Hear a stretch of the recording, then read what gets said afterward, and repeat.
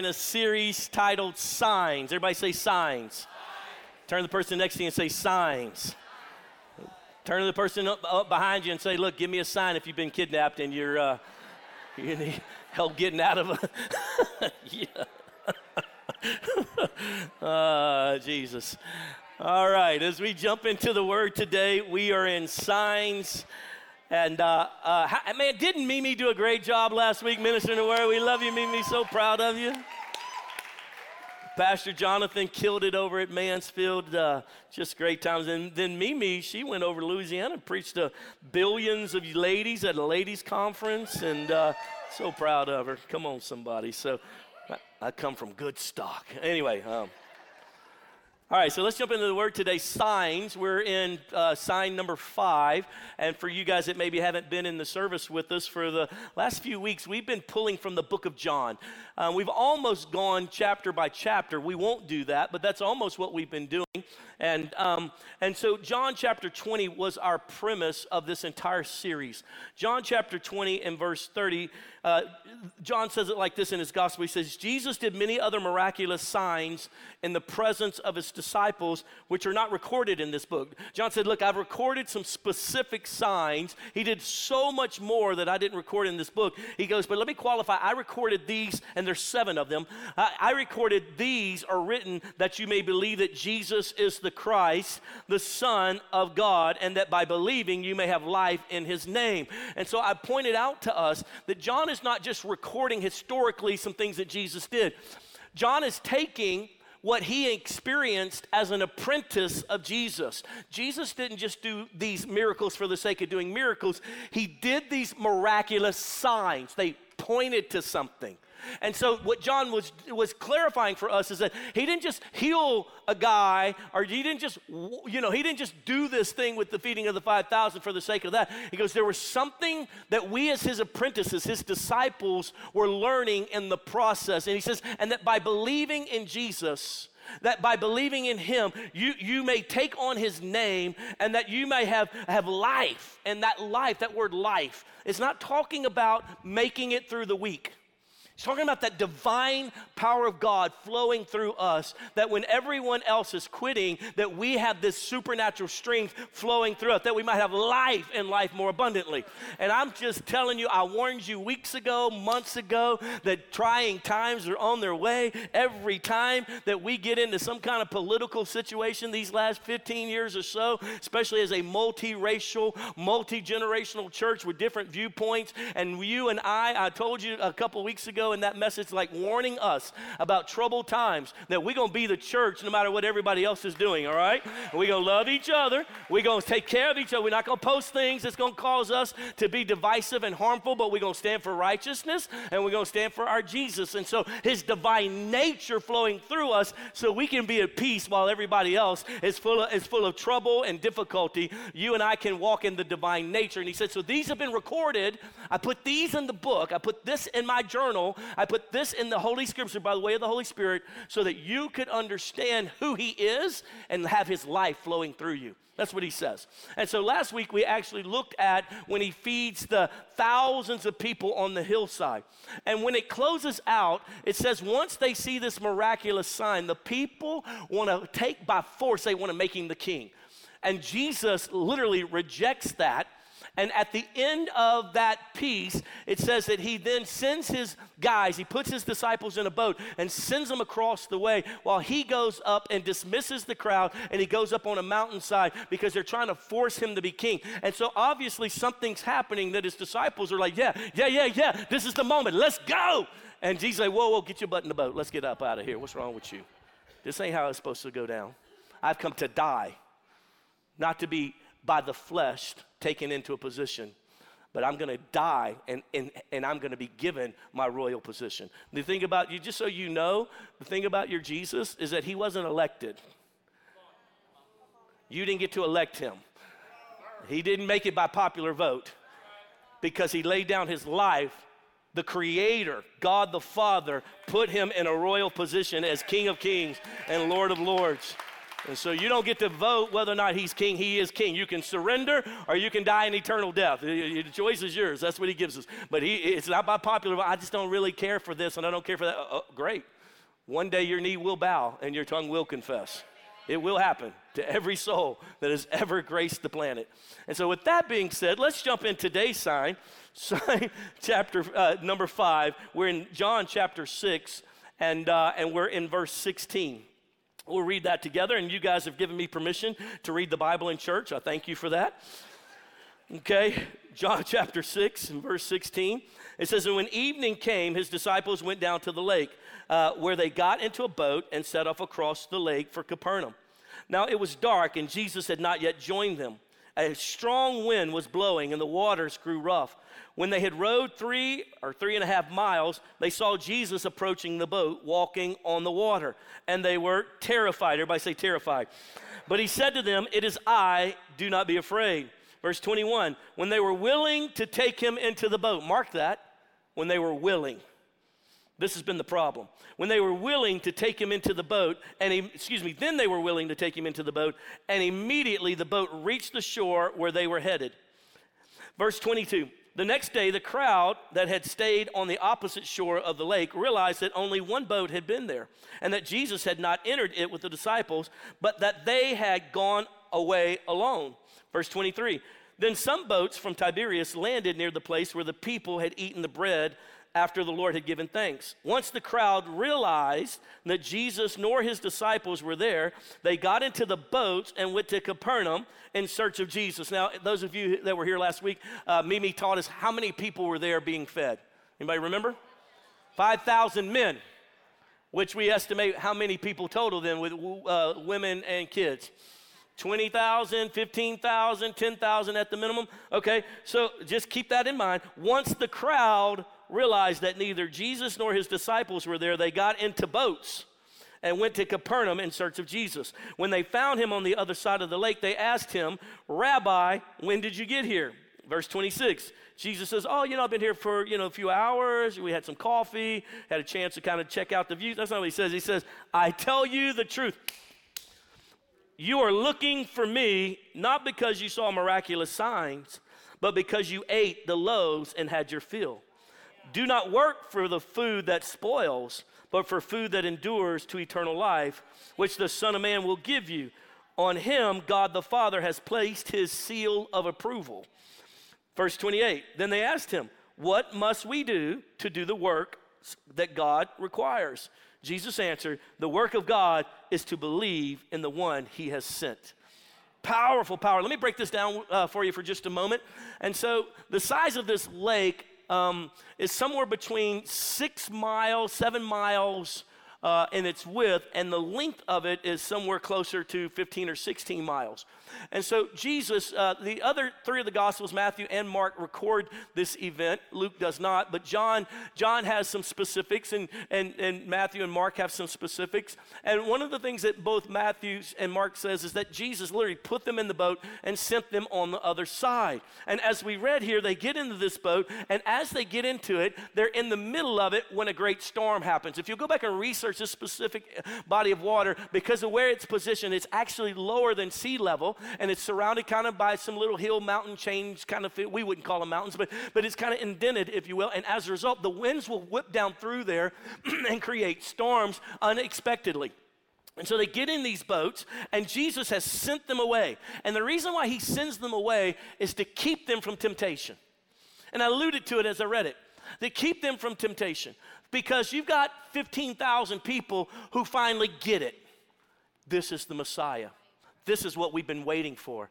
Because no one can take 5 little crackers and a couple little sardines and feed all of us at one. All of our welfare systems going away. Wait a minute, there'll be no more impoverished people. He's the one we've been hoping for and looking for. Let's make him king. And they go to take him by force, and Jesus says, no, you will not. Can you imagine what the disciples are like? Why?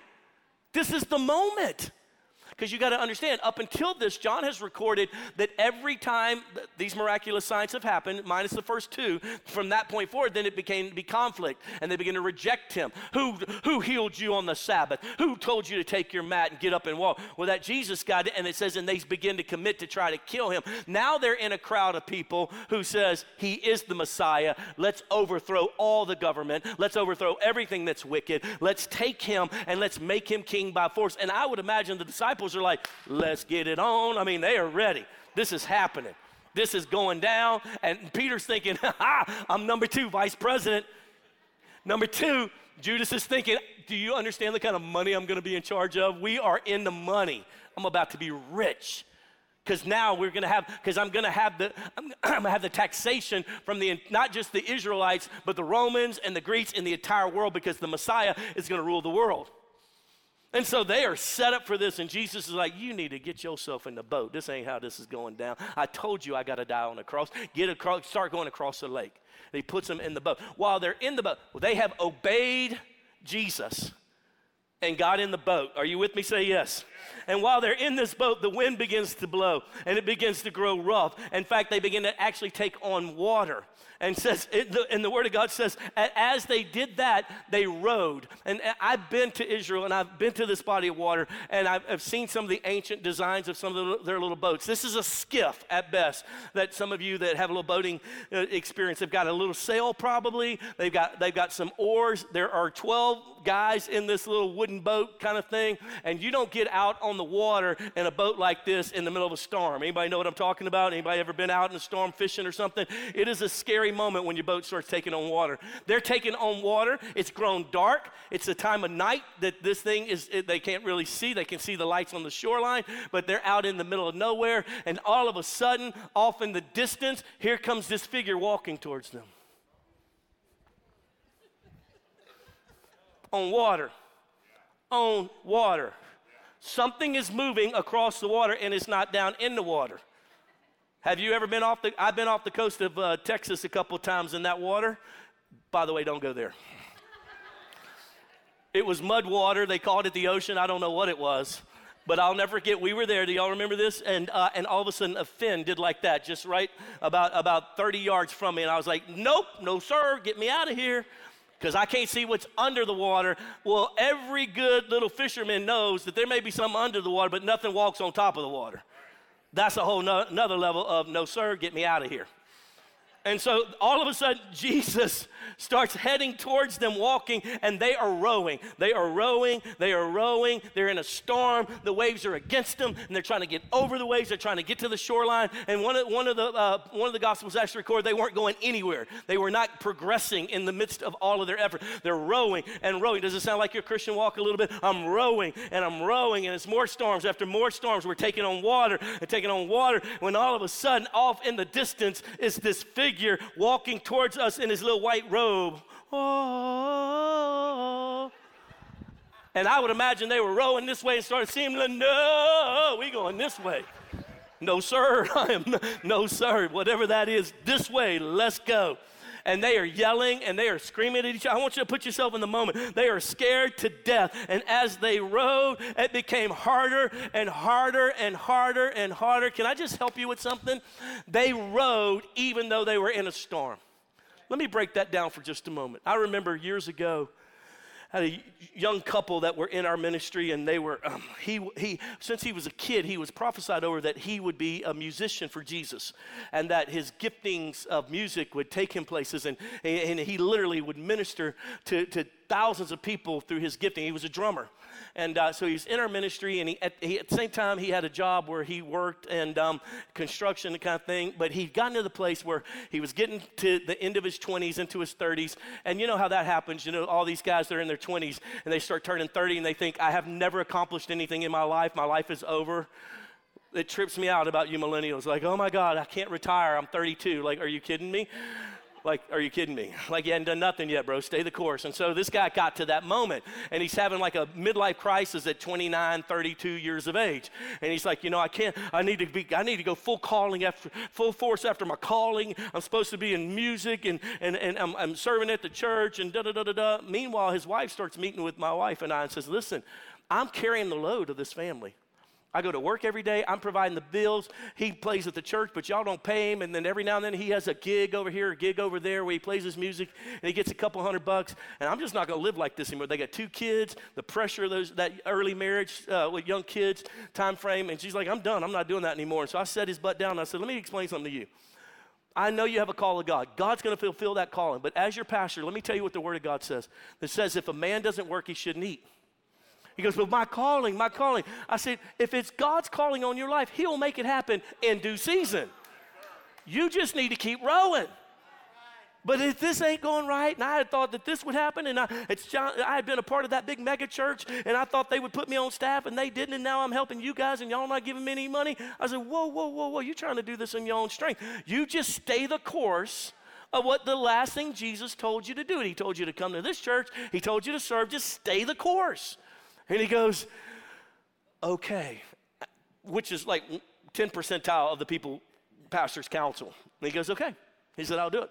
I'm going to get a job. And I said, okay, you get a job and you stay faithful in that job. He stayed faithful in that job for 2 years. The church that we were a part of, we kind of moved on, and that kind of triggered some things for him to kind of move on. He ended up at this little church that was kind of getting started. It was only a few thousand people at the time, and y'all might know it, called Gateway. And so he started playing drums for Gateway a little bit and doing some ministry for them. And then somewhere in the midst of that, he's working his job, playing drums for Gateway.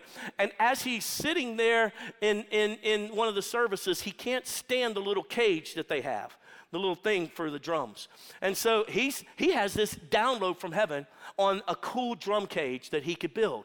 He designs it up, and he goes to Gateway, and he says, hey, listen, are you okay if I spend my little money and build a drum cage that's better than this sucky thing that we have, that everybody in the world uses? And they were like, sure, great, let's see what you do. He designs that drum cage.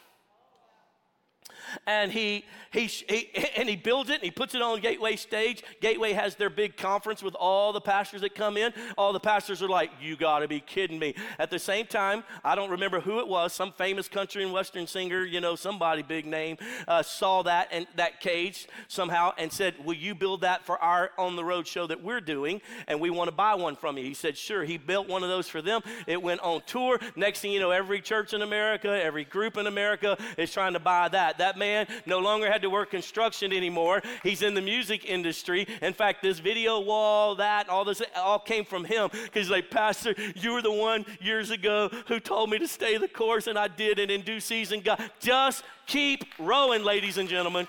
In the middle of your storm, just keep rowing. What's the last thing he told you to do? And so as they're rowing, the storm is happening, and the Bible says they were terrified. Everybody say terrified. Their imagination had gotten the best of them, which has happened to some of you recently. You've been down the rabbit hole so bad that your imagination has gotten the best of you about this candidate and this thing and this group of people. Listen, can I tell you something? From the very beginning, Satan thought he had Jesus. Can you imagine that? Can I tell you right now, Satan thinks he has the United States, thinks he has this, has that. Do you understand? The whole time God was setting him up. He thought he was setting Jesus up the whole time Jesus was setting him up. Who are you going to trust in? I will trust in the Lord with all of my heart. Lean not to my own understanding. In all my ways acknowledge him, and he'll direct my path. And listen, at the end of the day, it doesn't matter if we die martyr's death. If they take everything away from us because we're believers, if they strip away everything, guess what? We inherit heaven forever and ever. So why so downcast, O my soul? Why so downcast? I will say to my own soul, rise up and serve the Lord. Humble yourself before the Lord. Their imagination got the best of them, that when Jesus was coming to them to save them, they couldn't even see it, because their imagination had got the best of them.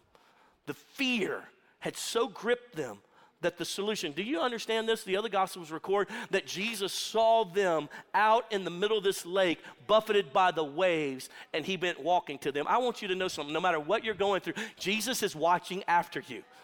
He is from miles away, he's watching this boat. He's on the mountainside. It's the middle of the night. Everybody else has gone to bed. The conference has been dismissed. The boys are in the boat. They're halfway there. They can't get across it. The storm has risen up, and Jesus is watching. And when he realizes they can't get any further on their own strength, he starts coming to them supernaturally. I want you to understand that Jesus is trying to help you out of your situation, but your terror is literally keeping him from being able to get in your boat. And so you need to get free from the terror of this world and this world system. And what can man do to us? What can this old world do to us? We have the King of Kings and the Lord of Lords. We have found the truth of all of the universe. We have found the Creator and His Son Jesus, the Holy Spirit living and abiding in us.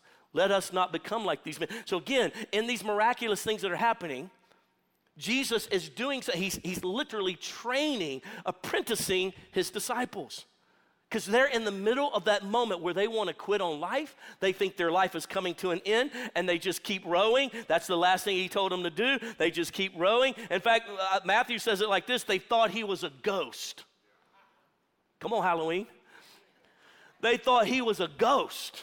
And so they're rowing, and there comes this figure, and they're like, whoa, and they begin to row the opposite direction, and Jesus gets closer and closer and closer, and finally Jesus speaks to them. He says, "It is I." Mark records that he says, "Do not be afraid, take courage." Take courage. Do you know what most of our problems is as believers right now? Is that we lack courage. We are discouraged. Courage has been ripped out of us because of our scenario, because of our storm, because, we thought that by now we thought the ministry would be blowed up. We thought our business would be blowed up. We thought by now we'd be somebody important and famous. In fact, we had the moment, and Jesus didn't let us have the moment. Then He sends us off in a boat. We're just trying to obey Him. But if I'd have stayed here, if I'd have stayed on the shoreline with all these people who now are proud of us, and all of them got fed, they would make me some kind of little important person. But now He puts me in a boat, and He sends me on the way, and now I'm out here all by ourselves, and we're about to drown in this whole dark situation. Where are you, God? He starts coming to us, and we don't like the way He looks and the way He comes in that moment, so we're terrified, and then He speaks. "It is I. It is I." And it says in that moment, then they were able to let Him in the boat. What I love about the God that I serve is that He didn't make us like robots. We have free will. We have free will. In fact, most of the stuff that I whine and cry about and am mad about in my life, when I go back and look at it, I made those choices and put myself in this situation. Can't necessarily say I heard from the Lord in that either. I wanted something, and that's what I did. And so He gives us free will. So they have a moment. Are you going to let Him into your storm? Are you going to let Him be the solution that He is? Or are you going to keep trying to do this in your own strength? Now, you were supposed to start out rowing and doing what He told you to do. But now He's come to deliver you, and you're scared to let Him in your boat. Once He speaks, and this is one of my big message points to you today, you need to get the voice of the Lord in your life. You need a word of the Lord. Because once He spoke, and they were like, "It's Jesus. It's Jesus." In fact, another passage, I think it's Mark, records that Peter said, "If it's really you, tell me to come." He's like, "Come on, let's go." Get out of that boat.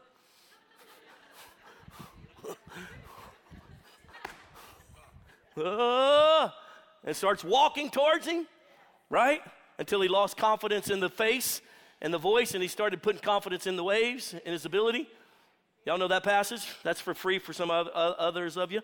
But in this moment in the book of John, it says, then all of a sudden Jesus speaks. And I want just to remind you, if you need God's voice, let me remind you how He speaks. He speaks through His holy scriptures. I'm telling you, start reading the Word of God again. You say, I don't even know what it means. Start reading it. He'll speak to you through it. So I don't like it. It's kind of boring. Read the Word of God. Let Him speak to you. He'll speak out of the most obscure places. He did to me this every day. Every time I read the Word, I start texting people and say, God, talk to me about you. I was reading this. I don't know what it has to do with you. And they're like, thank you. Oh, my God, it's a word from God. Pastor, you're the most anointed. I'm like, that's right. That's right. It's true. I'm not the most anointed. I'm just smart enough to read the Bible. That's my trick. If you want to know my secret ingredients, read the Word of God, the same word that you have. Are you with me? Say yes. Here's the second way He speaks. So you're not going to like it, but it's true. He speaks through authority, spiritual authority in your life. And that's why it's really difficult to help people who think they're a part of Hill City who've never really submitted to spiritual authority here. And so you're going through something like, we're just going through stuff. Yeah, but who have you submitted to so that God can use them to speak? That's what He does. All my whole life, I am here because spiritual authority that I submitted to would say, yep, no, yes, no. Otherwise, I was taking a church in Atlanta. It was 5,000 people when I was 33 years old. And my pastor looked at me and he said, do you really think that guy's going to give you the church? I said, I don't know. What do you think? Because I'm looking for God's word on this. Because we're going to uproot from Dallas and go to Atlanta. And he said to me, Adam, in all honesty, I love you and I love that gentleman. but I don't believe he's really going to give that to you. And that word, he goes, now you pray and seek God, because I want to tell you, thus saith the Lord. But that in itself kept me in check. Do you know that man never gave that church away till this last year, and that was 20 years ago?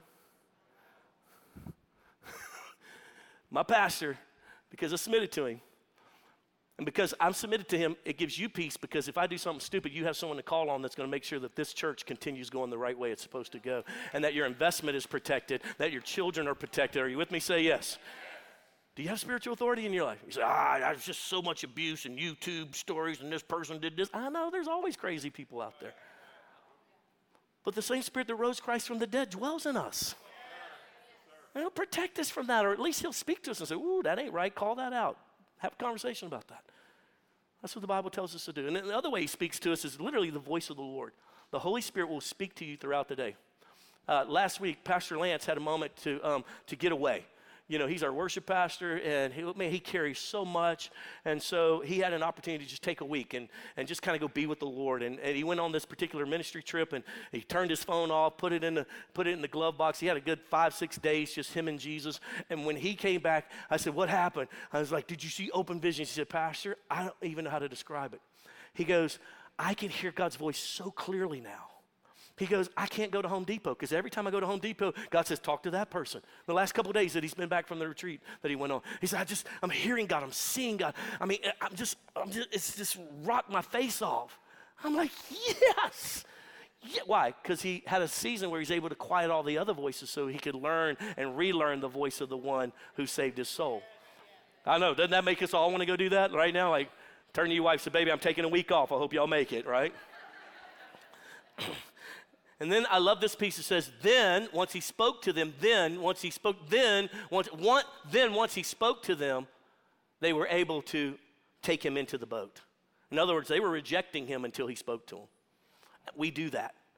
We stand against things. We don't realize it until we get a word. That's why it's real critical that you get a word. And then from there, I want to just kind of show you the process, kind of what happened. First, there's a spiritual attack. All of you have experienced it. Then there's a physical frustration. And then there is an emotional or mental anguish that comes along with these. That's the process that they were in. They started with a spiritual attack. They were minding their own business, doing what Jesus told them. Boom, waves, taking them down, the boat's rocking everywhere. This is a terrible moment. They're all going to die out in the middle of this lake, this giant lake, ocean-y little thingy. And all of a sudden, man, physically they're doing all they can, and they're just exhausted rowing, and they're tired rowing. Just been doing what God told me to do. I'm just exhausted. And then the mental and emotional begins to just overwhelm. And all of that, their perception gets off because they're mentally off. They're physically tired. They're under attack. And can I just tell you that if you ever find yourself like that, if you're in that right now, never make life decisions in the middle of a storm. Never make life decisions in the middle of a storm. I never do. I wait till God brings me through it, till we get on the other side. I stay faithful to what he told me to do. And then the Bible talks about how in the middle of that, they say, yes, Lord, come into the boat with us. And the moment that he steps into the boat, did anybody catch what happens to the boat and them? Look at it. And immediately the boat was on the other side. I know the Bible is so sneaky. Like, make it plain. Jesus steps into the boat, and all of a sudden, it's on the shoreline, 3.5 miles away. They were transported the moment they let him into the boat. The moment you let Jesus into your storm, he will transport you out of the mess that you're in. I'm just telling you. And if he doesn't transport you, then what he'll do, like he did in the other scenario in the middle of a storm, was he calmed the storm and made the storm stop while keeping them in the middle of the lake. He has a way of fixing what we get ourselves into and what the demons come against us with. If we'll just stay in obedience, if we'll get a word from him, and then if we'll let him into our scenario, I promise you, you will see the supernatural move of God. Now, this blows their mind. In fact, Mark records in that moment that they begin to worship him. Mark records that in this moment, they begin to worship him like they didn't worship him before, but something different about this moment. They're like, whoa, we just got transported, storm stopped, our death moment came to in a second. He walks on water. This is not a good rabbi. This is not a good holy man. This is God. They had a revelation in that moment like never before. I mean, this thing is just building for them. They're like, oh my goodness. We have found the Messiah. Or better yet, the Messiah has found us. Then the Bible goes on, John records, and he makes a big piece of it. He just records this walking on the water and the miracle in the boat thing. He just records that with just a few verses. And then he takes twice as many verses to talk about the people left over from the day before. Thousands of people get up that morning looking for Jesus and the disciples. They remember the disciples got in the boat, but they can't find Jesus. It's a small area. He can't hide too many places. And so they can't find him. And so about that time, this has stirred people. Told people, I mean, they've been texting people. They've been posting about, oh my God, you're not going to believe what happened. I just had all the cover. Look at all this food left over. It's a miracle. We found the Messiah. I mean, they've been posting all this stuff all night long. It's been crazy. It says, and when they can't find Jesus, they recognize that the boat went to the other side. He must have somehow snuck in it or something like that. Then all these boats, they call for all their buddies with their boats, and they go across the lake. Thousands of people go across the lake. It says the crowd.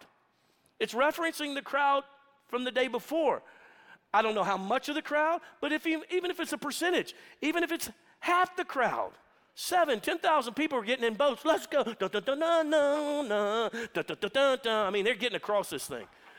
And they get to the other side, and they're looking around. Hey, have you seen this guy, Jesus Christ of Nazareth? Got these 12 kind of crazy dudes with him. Yeah. Oh, where are they staying? Over there. Okay, great. We're good. And they all show up, and there's Jesus. And they come running up. There he is. There he is. I imagine he's like, oh, okay. And they come running up. Jesus! And then he smacks them. He said, you're only looking for me not because you see me as the Messiah and you're ready to change and repent of your sins. You're only looking for me because you want your personal needs to be met. I didn't come just to meet your personal needs. I don't care about that. I care about your soul. There's an eternity. I'm setting up a new kingdom. That's why it's foolish to me that you would identify it with a political party outside of identifying with the King of Kings and the Lord of Lords. That's who I am. I vote my conscience the best I can, but my identity is not in a political party. My identity is in Christ. And until you get delivered from that, you're going to be frustrated with people that vote differently than you and think a little differently than you. When you realize that's my brother, that's my sister, and they may think a little differently, but I love them. Lord, help them see their foolishness. But anyway, the point being is that you don't get locked down into being divisive over skin tone, over political affiliation. Come on, someone. On economic status, educational status. Come on. From the very beginning, Jesus destroyed all that. And so they come looking for him, and he says, I've not come to do that for you. I've come to change your life. Then what do we do to work for God? And he says, do the work of following the Son, of believing, he says, in him who God sent. So with that being said, that brings me to a couple thoughts. I'm going to give you the life lessons. At the end of each one of these, we've kind of drawn out the life lessons that I see in this apprenticeship moment, in this teaching moment through these signs. Let's go with the first one. The first life lesson I would teach you from this is you need to continue obeying God's will, and he'll bring you through every storm. That's the first life lesson. Write it down, memorize it. Just continue. When you get in hard times, I know Pastor Adam preached on that last year. What did he say? Continue obeying God's will, and he will bring you through every storm. Just continue to obey his will. Just continue to obey his will. I'm just doing my best to love Jesus. I'm just doing my best to serve God. Yeah, but my marriage is going through. I'm just doing my best to serve God. I'm just obeying him the best I know how. One of the ladies in our church last year got diagnosed with breast cancer. And she came to all the leaders, and she said, you know, I've been diagnosed with this, and she's one of the key leaders in for our intercession. She keeps me prayed up every Sunday. I know she's covering me. She's got a team of people that cover me so that I don't do anything dumb or mess up anything or mess up the doctrine and cause you to, leave Jesus or something. They're always praying for you on every gathering that we have. And now she's been diagnosed with breast cancer. And so we start praying with her. We start believing. So what are you going to do? She says, I'm going to quote the word every day, what I know to do. I'm going to keep obeying Jesus. She kept coming to services. She kept leading prayer. She said, I'm going to keep doing what he told me to do. I'm going to keep obeying him, and I'm going to speak the word over this cancer until it shrivels up and dies. Do you know what? They contacted her a couple weeks ago and told her that's in remission. You're fine. Don't worry about it. Just the power of God. Just keep doing God's will through every storm. Just keep doing God's will through every storm. So yeah, I can't, it's just so embarrassing how many of these young Christians are deconstructing their faith. That means they didn't have faith. I don't know what they had, but it wasn't faith. You just keep the course of obeying what the Word of God tells you to do. Years ago, when I was first a youth minister, I was 19 years old, and I was over the junior high at this big mega church that we grew up in, and I had 150 junior high kids, and I got a phone call one day that one of the young men, I was personally in relationship discipling, he had just gotten saved a couple weeks earlier, 14 years old, and he died. He and his family lived out in the country. He was the only son of this couple. They had had families before, a blended family, and it was the only son of their marriage, of their union. And this dad loved this boy, 14 years old, and they lived out in the country, kind of like out in Cleburne or somewhere like that, and they would come every Sunday to our services. Drive 45 minutes to an hour. And this particular day during the summer, the mom wanted to move a mattress over to her one of her adult children's house. And so she threw it in the back of the truck and had him lay on it to hold it down. And went driving down the FM 105 or whatever, Farm Road, whatever, and met an 18-wheeler coming the opposite direction. She's doing about 50. He's probably doing about 50. And that wind current grabbed that mattress, picked that thing up in the air, and that kid landed on his head on the pavement and killed him instantly, cracked his skull open. First funeral I ever did. I was 19 years old, 2,000 people at this funeral. And that dad was so embittered at the mom's mistake. It was unbelievable. He was so embittered that he didn't just quit on the marriage. He divorced her within a matter of weeks. He divorced her in a matter of weeks because it was an accident. Embittered her to life, quit Jesus, quit God, quit on life. I'm telling you, that man, and that was 30-something years ago, that man died a death, I think, as I understood it. He became an alcoholic, went back to his old wicked ways that he was before Christ, destroyed everything that he had, and ended up being one of the loneliest old men in that area, all because of what? Because he could not keep rowing in the midst of the storm. He stopped obeying God. Yes, he was in pain. Yes, this was tragic. Yes, this little precious, little sweet little wife made the mistake of her lifetime. But let me tell you something. At the end of the day, you and I need to stay the course on obeying what he told us to do, no matter how bad life gets, no matter how unfair things seem. Are you with me? Say yes. They ended up in this scenario because they obeyed Jesus. Which brings me to number 2, and that is one word from Jesus will end your terror. One word from Jesus will end your terror. You need to get a word. You need to get a word. You say, I just don't know what to do. I don't know what to do with this situation. Get on your face, fast and pray till you get, and read the Bible until you get a word from Jesus. That's what you need. It's so frustrating to me for Christians to think that the pastor has to give them the word. You need a word from God. We can confirm, we can help aid and guide, but at the end of the day, he wants a relationship with you. He don't want a relationship with you through me. He wants his own relationship with you. You are his son. You are his daughter. Sir, ma'am, going to church and getting a little fix that is not build a relationship. Can you imagine if I met with my wife for an hour and 15 minutes once a week on a Sunday? Unless it was raining? Or the Cowboys were playing early? Can you imagine that? God wants to talk to you and be with you and know you and direct you and guide you. He put the person of the Holy Spirit lives and abides in you as believers, and he'll guide you into all truth. He'll comfort you through all difficulty. That's what the Word of God says. This church is going to force you to build a relationship with Jesus. You're either going to build one with him or walk away from us because you're not going to be able to take it. Because I'm not going to give you little patty down words to make you feel good for the moment and sign you up for little things, to keep you busy. You need to know your God. And we're going to be an effective church that touches the broken and the hurting as we grow, and then we get free from our broken and hurtedness. Are you with me? Say yes. So you need to get a word from Jesus. You are sitting in the word from Jesus right now. Some of you don't know this because you're newer to us, but years ago I was a traveling minister, traveled 82 engagements a year, big conferences, big name, blah, blah, blah, running a Bible school. And we had started making disciples in our living room because we knew that we had to make disciples and be obedient to the Lord. And in the middle of doing that, that thing began to grow, and I would get on an airplane at Friday, and I would fly out, and I'd preach Friday, Saturday, Sunday, come back, run the Bible school Monday, Tuesday, Wednesday, Thursday night. I would meet with my small group, and they began to grow and grow. And I said, no, I can't disciple that many people. Each of you disciple your own friends. Don't bring them to my house. So we opened up within a matter of months. We opened up like 12 small groups. Pastor Jonathan and Myrna, Ken and Kinsey, all the core people that were with us, just a bunch of young adults trying to follow Jesus. We birthed literally micro churches, and we didn't even know what we were doing, but obeying the word of God.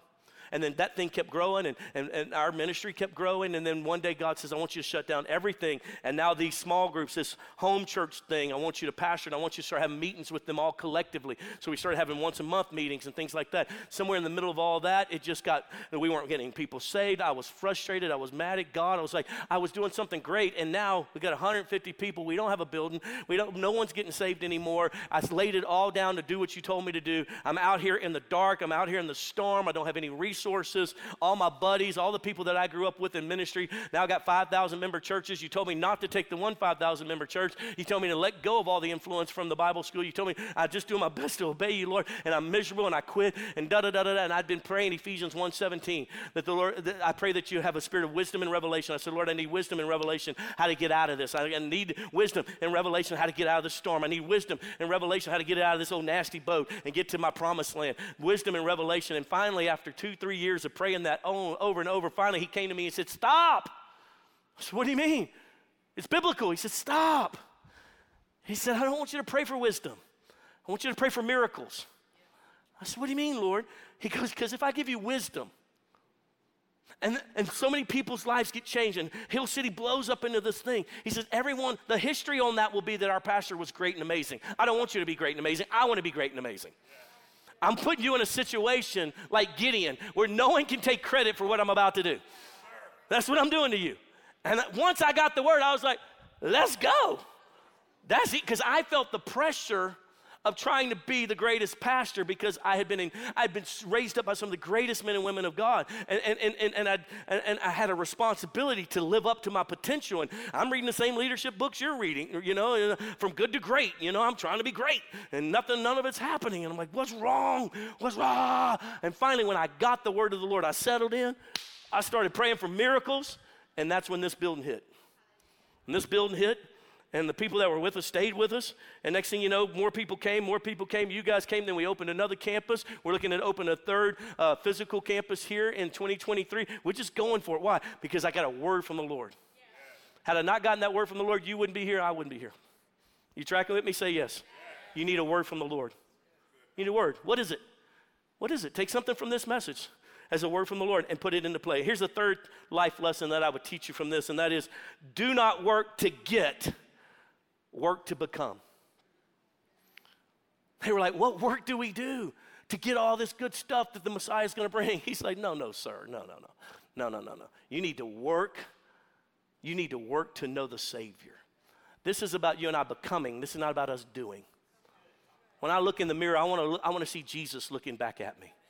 I'm tired of Adam Mccain and all his selfishness and all his little immaturity. I don't want to see that guy. And so we live this thing out, not to impress others, not to get a position amongst our peers in the church. Lord, how can I become like you?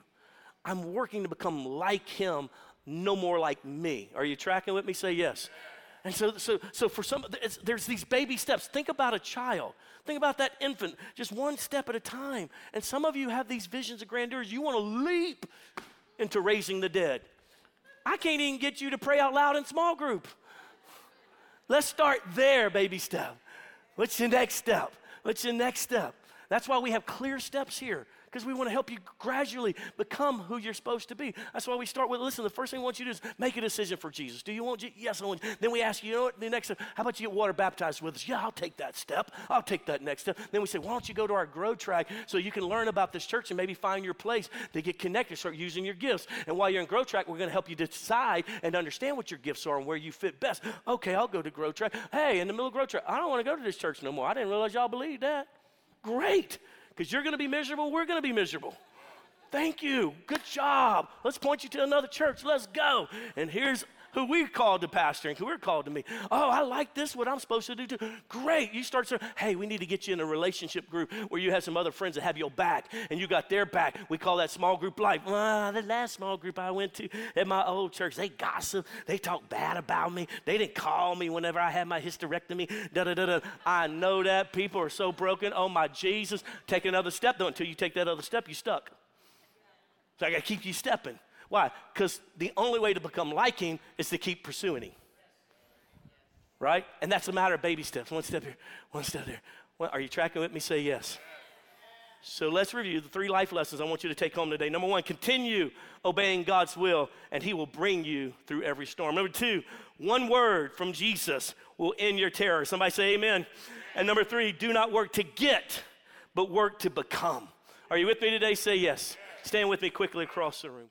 So, but this is your moment. We told you about taking communion, so go ahead and grab right now, grab the elements, whether it's some bread and some juice, if you have it, or maybe some tortilla chips and some Gatorade. The biggest part about us is that we believe that these are symbolic acts of greater truth, of being able to participate in that work of Christ. But I want to challenge you. So Pastor Adam always challenges us out of 1 Corinthians 11, chapter 11, verse 27. It says this, whoever therefore eats of the cup or drinks of the cup in an unworthy manner will be guilty concerning the body and the blood of the Lord. And so Scripture would argue this is that, hey, before you come take these communion elements, search your heart and find out, do we have the, it's not going to that? No worries, I will go and go back. But before you go take communion in an unworthy manner, make sure that you've got anything in your heart set free. And make sure that you're committing all that heart, that forgiveness before you come to the table of communion. He would also say this, if you have any sin habits that you need to confess, this is your moment. So let's just take a moment right now where we're connecting together, and let's just pause and come before the Lord. Just take a moment of silence to pray. Jesus, we just thank you. Anything that would make us unworthy, God, we pray that you would just expose our hearts. Amen. Well, now, in this moment, I want to bring us over to Luke chapter 22, verses 19 through 20. This is the moment where Jesus is having a meal with what the guys think is just their best friends, right? They're here with their pastor, they're hanging out, and Jesus gets everybody solemn in this moment and says, hey, gather together. Hey, pass out these elements real quick. It says that first he takes the bread, and he holds it up, and he says, this bread is my body. It's been broken for you. So let's take. Jesus, we just thank you for the sacrifice of your body. God, we thank you for those 39 lashes, God, those 40 lashes, God. We thank you for all those things that you went through, that sacrifice on the cross. And we thank you that you sacrificed and went through the pain of the cross for us. It said while they were still sitting together, he then took the cup, and he said, this cup is the blood of my covenant poured out for you. Anytime you do this in remembrance of me. Let's go ahead and take the juice.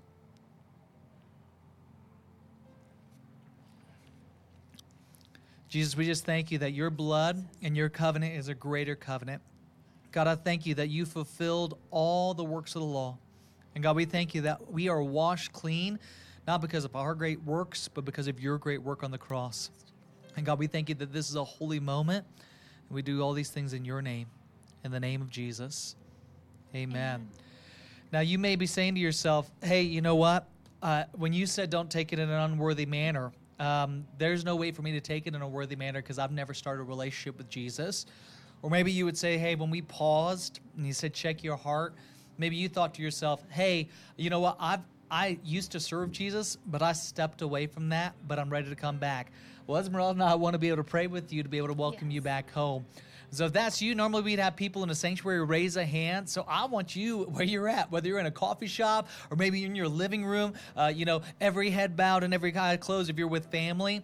And let's take this moment. If you want to make a relationship and start a relationship with Jesus right now, or you say, you know what, this is my moment, I'm ready to come back home, I want you to raise your hand right now with me. I can't see your hands, but if you want to put your hands in the chat, little waved hands in the chat, I can definitely see those as well.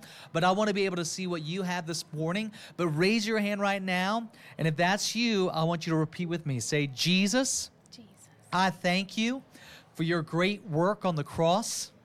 And I'm sorry for all of my sins. Jesus, I thank you for forgiving me. And I pray that you would wash me clean. Jesus, today, my life changes for good, and I will serve you all the rest of my days. Jesus, write my name in your book of life and fill me with your Holy Spirit. In the name of Jesus, amen. Amen. Hey, if you made that decision, today marks the spot of your big life change, and we want to know about it. Yes, we want to know about it. So take your phone out, and we want you to text DECIDED to the phone number 469-606-2684. Once again, that's 469-606-2684. Text DECIDED so we can pray with you. We can send you resources in your new walk with Jesus. Absolutely. Don't do this walk alone. Get connected with a small group as well. Yes. We love you Love you online, online. and we will see you in the chat.